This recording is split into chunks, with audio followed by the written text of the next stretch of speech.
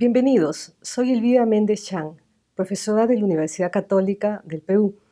Quiero presentarles hoy día el tema la solución con controversias internacionales.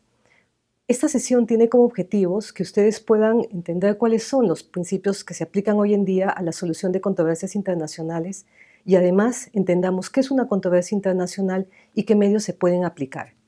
Para eso, vamos a ver el primer tema, las controversias internacionales.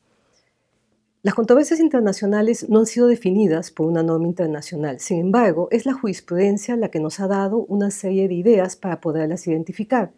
En el caso Mavromatis, la Corte Permanente de Justicia Internacional en 1924 estableció que una controversia es aquella oposición de intereses, oposición de tesis jurídicas, desacuerdos sobre puntos de hecho o puntos de derecho. Esta definición de controversia se ha mantenido hasta nuestros días. Sin embargo, la jurisprudencia de la Corte Internacional de Justicia ha permitido ir haciendo algunas precisiones. Por ejemplo, cuando estamos hablando de una controversia internacional, estamos hablando de aquella diferencia, desacuerdo u oposición de tesis jurídicas o de intereses que se refieren a temas internacionales. En segundo lugar, está referida a sujetos del derecho internacional, como por ejemplo los estados. Además, esta controversia tiene que ser objetivamente verificable, es decir, un tercero puede perfectamente identificar en qué consiste esta oposición, en qué consiste este antagonismo que tienen dos sujetos de derecho internacional. Y últimamente, el caso sobre Islas Marshall versus Reino Unido, que se refiere a las obligaciones respecto a negociaciones sobre la cesación de la carrera armamentista y el desarme nuclear del año 2016, establecía específicamente que las partes deben conocer la existencia de esa controversia. Es decir, la controversia tiene que ser no simplemente un desacuerdo, sino además tiene que ser objetivamente verificable y en este caso que pueda ser entendida o percibida así, no solamente por las partes, sino también por aquel tercero que, como en la Corte Internacional de Justicia, va a ser el que va a dar, digamos, el fallo correspondiente. Si bien es cierto, una controversia debe ser definida como esta oposición de hechos o de derechos, sin embargo, es importante que sea preexistente al momento en que las partes deciden acudir a un determinado medio de solución de controversias. Esto nuevamente se ha visto en el caso de Islas Marshall versus Reino Unido, cuando se señaló que si Reino Unido no sabía cuál era la discusión, cuál era la violación de la obligación internacional que invocaba Islas Marshall en su momento, no podía evidentemente poder tener una posición al respecto y por consiguiente formarse una controversia. Es decir, las controversias no son de una sola parte, no son unilaterales, por lo menos involucran a dos o más sujetos de derecho internacional. Las controversias pueden ser además de varias clases.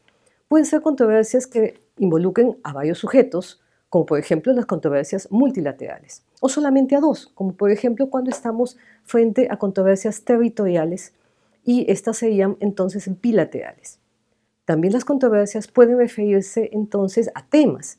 Por ejemplo, tenemos controversias ambientales, controversias marítimas, controversias territoriales, entre otras. Pero me parece a mí importante que podamos detenernos un poco en una clasificación que en su momento presentó Hersch-Lauterbach, que señalaba que las controversias se pueden dividir en controversias políticas y jurídicas. ¿Por qué es importante tener en cuenta esta clasificación? Porque esta diferencia de controversias jurídicas, sobre todo versus las políticas, vamos a encontrarlas en varios instrumentos internacionales. Por ejemplo, en el Estatuto de la Corte Internacional de Justicia, ya que ésta resuelve los casos que sean sobre controversias de tipo jurídico. Entonces, ¿qué es una controversia jurídica? Una controversia jurídica es aquella que puede ser resuelta según el derecho internacional existente, es decir, aplicando, interpretando el derecho internacional.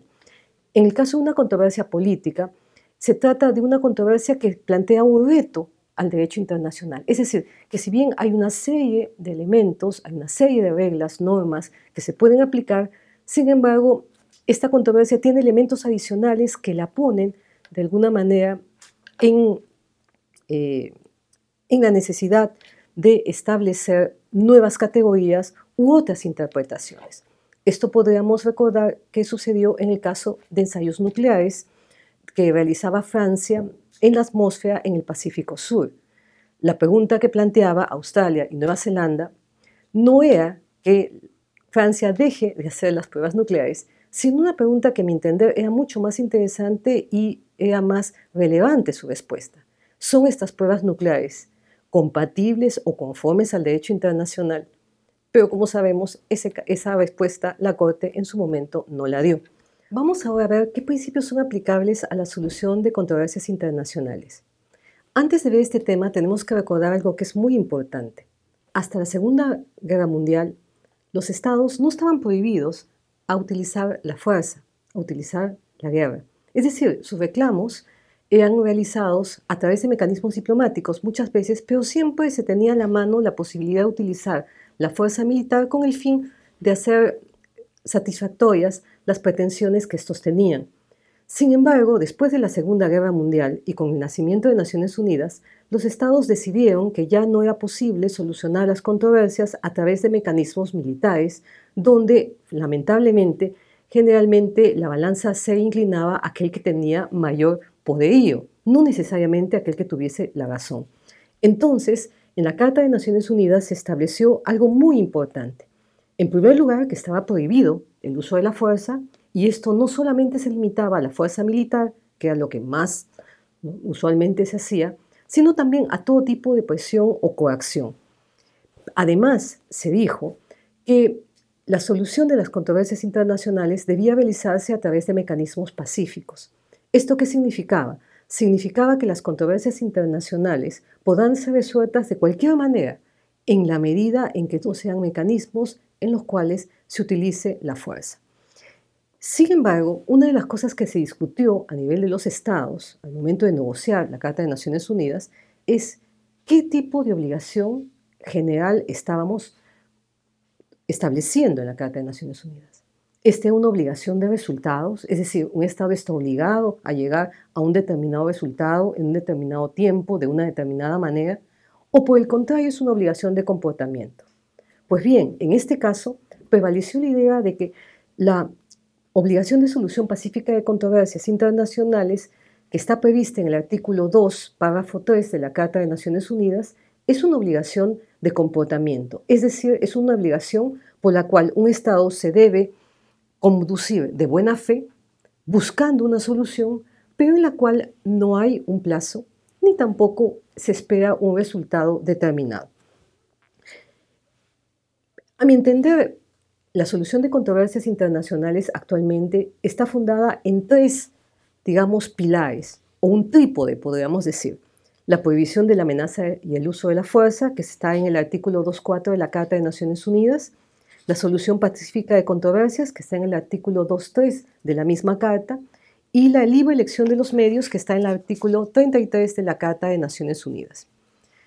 Como les decía, la prohibición de la amenaza y el uso de la fuerza simplemente es una regla muy importante. Se entiende una norma de jus cogens, una norma imperativa del derecho internacional, por la cual todos los sujetos de derecho internacional, y no solamente los estados que son miembros de Naciones Unidas, están obligados a solucionar a no utilizar la fuerza y por consiguiente solucionar sus controversias de manera pacífica. Pero ¿en qué consiste la solución pacífica de controversias como obligación de comportamiento en términos de la Carta? Es importante tener en cuenta lo siguiente. La Carta respetó mucho la soberanía y la igualdad de los estados. Por consiguiente, estableció la obligación, la identificó como una de comportamiento, pero no estableció de qué manera los estados debían solucionar sus controversias. Es más, les dio una plena libertad para que ellos elijan los mecanismos más adecuados.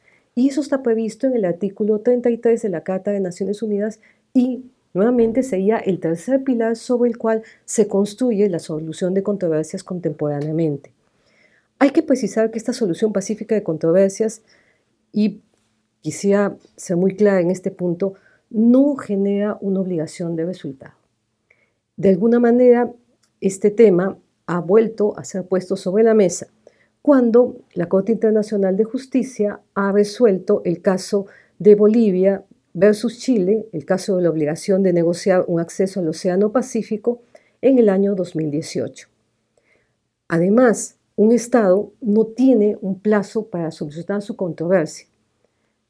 Esto permite una plena flexibilidad para que los Estados no solamente tengan en cuenta el contexto internacional, sino también el plano interno, que es muchas veces frente a aquellos que van a tomar las decisiones para efectos de poder ejecutar una serie de medidas que van entonces a permitir que la controversia sea resuelta de una manera permanente, eficiente y definitiva. Esta solución de controversias no solamente está recogida en la Carta de Naciones Unidas, sino también está presente en nuestro ordenamiento regional americano.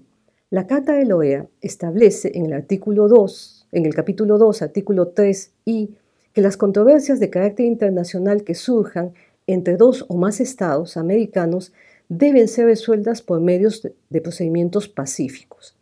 Y esta misma carta establece en su capítulo 5, los artículos 24 a 27, cómo se va a llevar a cabo la solución de controversias internacionales. Como les decía, si bien es cierto hay esta obligación, los estados son libres de elegir el mecanismo que les parezca más idóneo, el que les parezca más adecuado, el que satisfaga mejor en su momento sus expectativas, pero no pueden imponerlo al otro estado.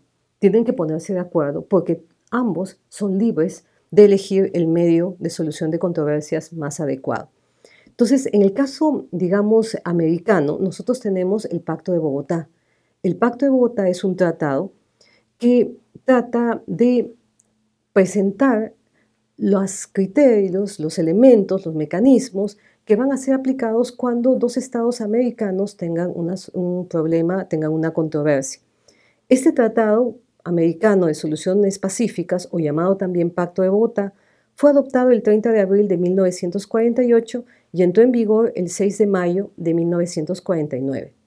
Actualmente tiene 16 estados que lo han ratificado y por consiguiente son estados contratantes.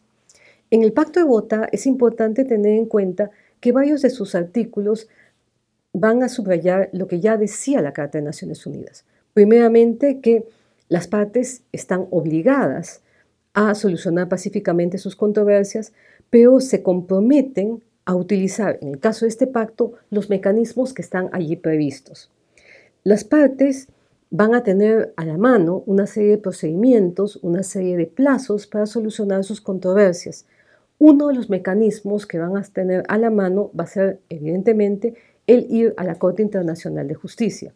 Y para citar algunos ejemplos, Perú pudo llevar a Chile a la Corte Internacional de Justicia para discutir el asunto sobre la delimitación marítima y en el caso de Bolivia, pudo también demandar a Chile sobre el tema de la obligación de negociar un acceso al Océano Pacífico gracias a la aplicación del artículo 31 del Pacto de Bogotá. Es decir, el Pacto de Bogotá sí brinda una serie de elementos que permiten entonces a los estados americanos utilizar, digamos, mecanismos que puedan ser idóneos para la solución de sus controversias. Sin embargo, algunos son críticos de este Pacto de Bogotá, hablando ya más a nivel, digamos, regional americano, porque pareciese que algunos de sus artículos pudiese hacernos pensar que tal vez quienes lo redactaron eran muy optimistas y pretendían que la obligación fuese algo más que una obligación de comportamiento, sino que pudiésemos llegar a través de la aplicación de estos mecanismos a resultados definitivos en un plazo determinado. Evidentemente, eso es posible si nos vamos a un tribunal internacional como la Corte Internacional de Justicia o si nos vamos a un arbitraje internacional. Pero, ¿podemos ponerle plazo a una mediación? ¿Podemos ponerle plazo a una negociación? Pareciese ser justamente contradictorio a lo que una mediación o negociación es, donde las partes pretenden tener en sus manos la posibilidad de poder manejar los tiempos y encontrar a través de una serie, digamos, de reuniones y discusiones y trabajo la búsqueda de la mejor solución. Ahora vamos a ver, ya que hemos estado trabajando algunos de los medios que están en el Pacto de Bogotá, ¿qué medios de solución pacífica de controversias existen en la actualidad y qué podríamos tal vez comentar respecto a estos, sobre todo teniendo en cuenta que a veces vamos a encontrar una serie de controversias que son de naturaleza jurídica. Primeramente, un mecanismo de solución de controversias o medio de solución de controversias es aquel proceso, es aquella herramienta que nos permite dar una solución a una controversia internacional. Como hemos visto, solamente se pueden utilizar mecanismos pacíficos. Y los mecanismos pacíficos han sido clasificados de la siguiente manera. Los mecanismos diplomáticos, por ejemplo, son aquellos que las partes, digamos, tienen una participación directa, tienen un control mayor y que normalmente son los que suelen tener mucho más, digamos, respaldo o son más utilizados. Por ejemplo, en la negociación, la conciliación, la mediación, la investigación. Estos son mecanismos en los cuales las partes se sienten cómodas, porque pueden tener, digamos, un control directo sobre lo que pasa y cómo va desarrollándose el medio. Sin embargo, algunos señalan que estos mecanismos pueden no resultar siendo muy atractivos cuando hay asimetría entre las partes. ¿Qué quiere decir esto? Cuando una parte es mucho más poderosa o tiene mucho más, digamos, impacto o presión que la otra. Hay otra que se considera más débil. Entonces, ¿qué podría ser un medio que pudiese garantizar esa igualdad? No tanto jurídica, sino una igualdad tal vez más bien política o inclusive que las partes se sientan en un plano, digamos, más paritario. Los mecanismos jurisdiccionales, por ejemplo. Los mecanismos jurisdiccionales son aquellos en los cuales un tercero tiene la obligación de resolver una controversia teniendo en cuenta aquellas pruebas, aquellos elementos que las partes le vayan a proporcionar. Tenemos entonces los arbitrajes y también el arreglo judicial. El arreglo judicial es realizado a través de tribunales internacionales, por ejemplo, la Corte Internacional de Justicia. Como hemos visto y hace un momento he comentado, la Corte Internacional de Justicia permanentemente resuelve los casos que son sometidos por los estados a su competencia contenciosa y al margen lo que podamos discutir como especialistas respecto, digamos, a los resultados que esta da. Sin embargo, son unas herramientas muy valiosas para el desarrollo del derecho internacional. En el caso, digamos, de una serie de controversias de carácter territorial o relativas a la delimitación marítima, en los últimos años se ha podido apreciar que la Corte Internacional de Justicia ha tenido una participación muy importante y que en los resultados que está dado, si bien es cierto, no siempre las ambas partes han estado satisfechas, sin embargo, el nivel de cumplimiento de las sentencias de la Corte es bastante alto. Además de los mecanismos diplomáticos y de los mecanismos jurisdiccionales, existen los que algunos autores llaman mecanismos sui generis o otros mecanismos, es decir, que no encajan ni en los diplomáticos ni en los jurisdiccionales. Por ejemplo, ¿cuáles podrían ser? Voy a darles algunos casos. El Grupo Contadora, por ejemplo, se estableció en 1983 en nuestra región por Colombia, México, Panamá y Venezuela, que realizaban una acción multilateral para promover la paz en Centroamérica. A eso se le sumó el llamado Grupo de Apoyo a Contadora, en el cual estaban Argentina, Brasil, Perú y Uruguay. Este conjunto de estados, a través de este llamado Grupo de Contadora y el Grupo de Apoyo a Contadora, realizaron una serie de acciones diplomáticas que permitieron llegar a la pacificación de Centroamérica en su momento. Ahora, si nosotros analizamos la acción que tuvieron estos estados, no es efectivamente una mediación porque no llegaron a ayudarlos a una solución determinada. Es decir, no hubo un tratado como resultado de la acción del Grupo de Contadora entre los estados centroamericanos. Tampoco, digamos, fue una negociación porque ellos no eran parte de la controversia, ni tampoco actuaron como un tercero que da, digamos, que participe en una conciliación, sino más bien acompañaron a las partes y, digamos, tuvieron una posición más flexible de lo que ha podido ser solamente un mediador. Otro ejemplo, más cercano a Perú, es el caso de los garantes del Protocolo de Río de Janeiro. El Protocolo de Río de Janeiro es un tratado que puso fin al problema fronterizo entre Perú y Ecuador en 1942.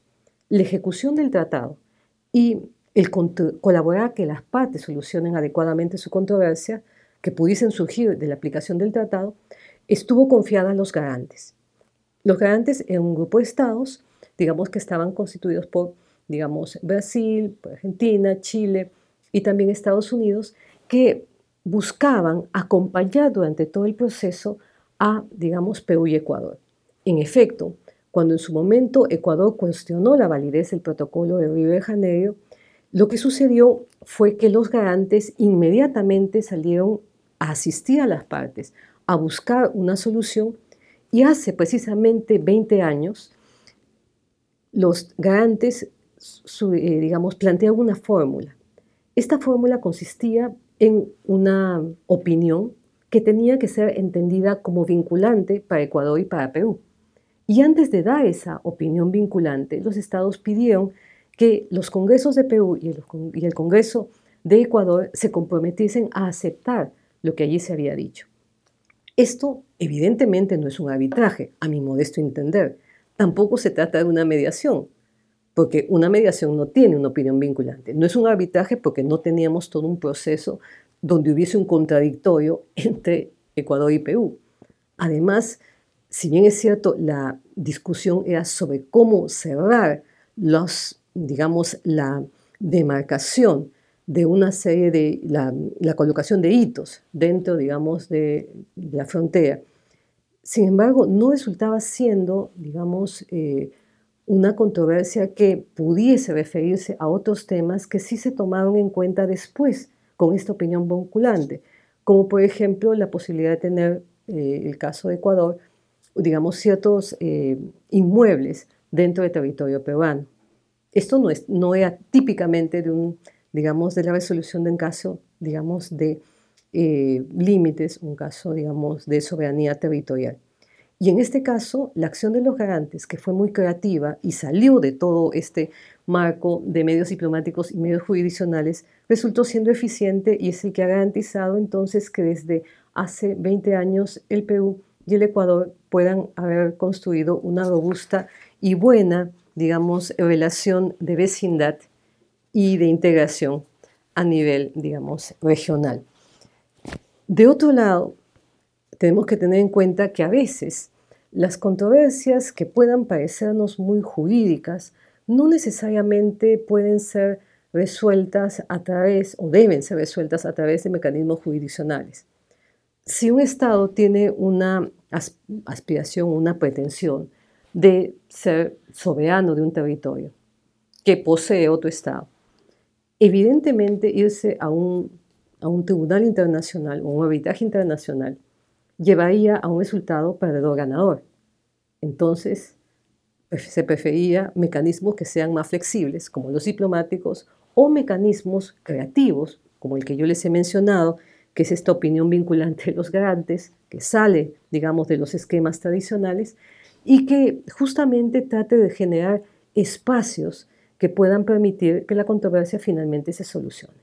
Ahora bien, la solución de la controversia dependerá de la buena fe y de la buena voluntad también de los sujetos que están involucrados. En conclusión, ¿qué podríamos decir? Podríamos decir que la solución pacífica de controversias hoy en día es un principio muy importante de derecho internacional. Pero ojo, hay que tener en cuenta lo siguiente. La solución de controversias lleva a que el Estado tenga una obligación de comportamiento, no una obligación de resultado. En consecuencia, ¿pueden las controversias durar muchos años? La respuesta sería sí, salvo que estemos, por ejemplo, ante un tribunal internacional, un arbitraje, donde el proceso tiene plazos y nos hace prever cuándo éste pueda terminar. Pero una negociación puede durar muchísimos años sin que las partes incumplan la obligación de solución de controversias cuando esto suceda. En segundo lugar, hay que tener en cuenta que los estados son libres de elegir el mecanismo más idóneo. ¿Esto qué significa? Y repito, como ha dicho la Corte Internacional de Justicia en la sentencia en el caso Bolivia y Chile, un estado no puede verse obligado a asumir un medio cuando así no lo quiere. Y cualquier obligación al respecto tiene que tener una fuente correspondiente. El artículo 2.3 de la Carta de Naciones Unidas solamente establece una obligación general de solución de controversias y espero que de esta manera los estados puedan seguir, digamos, de buena fe conduciendo sus relaciones internacionales para que las controversias que tengan puedan ser solucionadas dentro de un plazo razonable. Espero que de esta manera ustedes hayan podido conocer al menos brevemente algunos temas importantes, a mi entender, de la solución de controversias internacionales, y los invito siempre a que puedan ustedes revisar los instrumentos internacionales, la Carta de Naciones Unidas, obviamente, la Resolución 2625 y la doctrina especializada que podrá seguramente absolverles algunas dudas que puedan haberles surgido. Muchas gracias.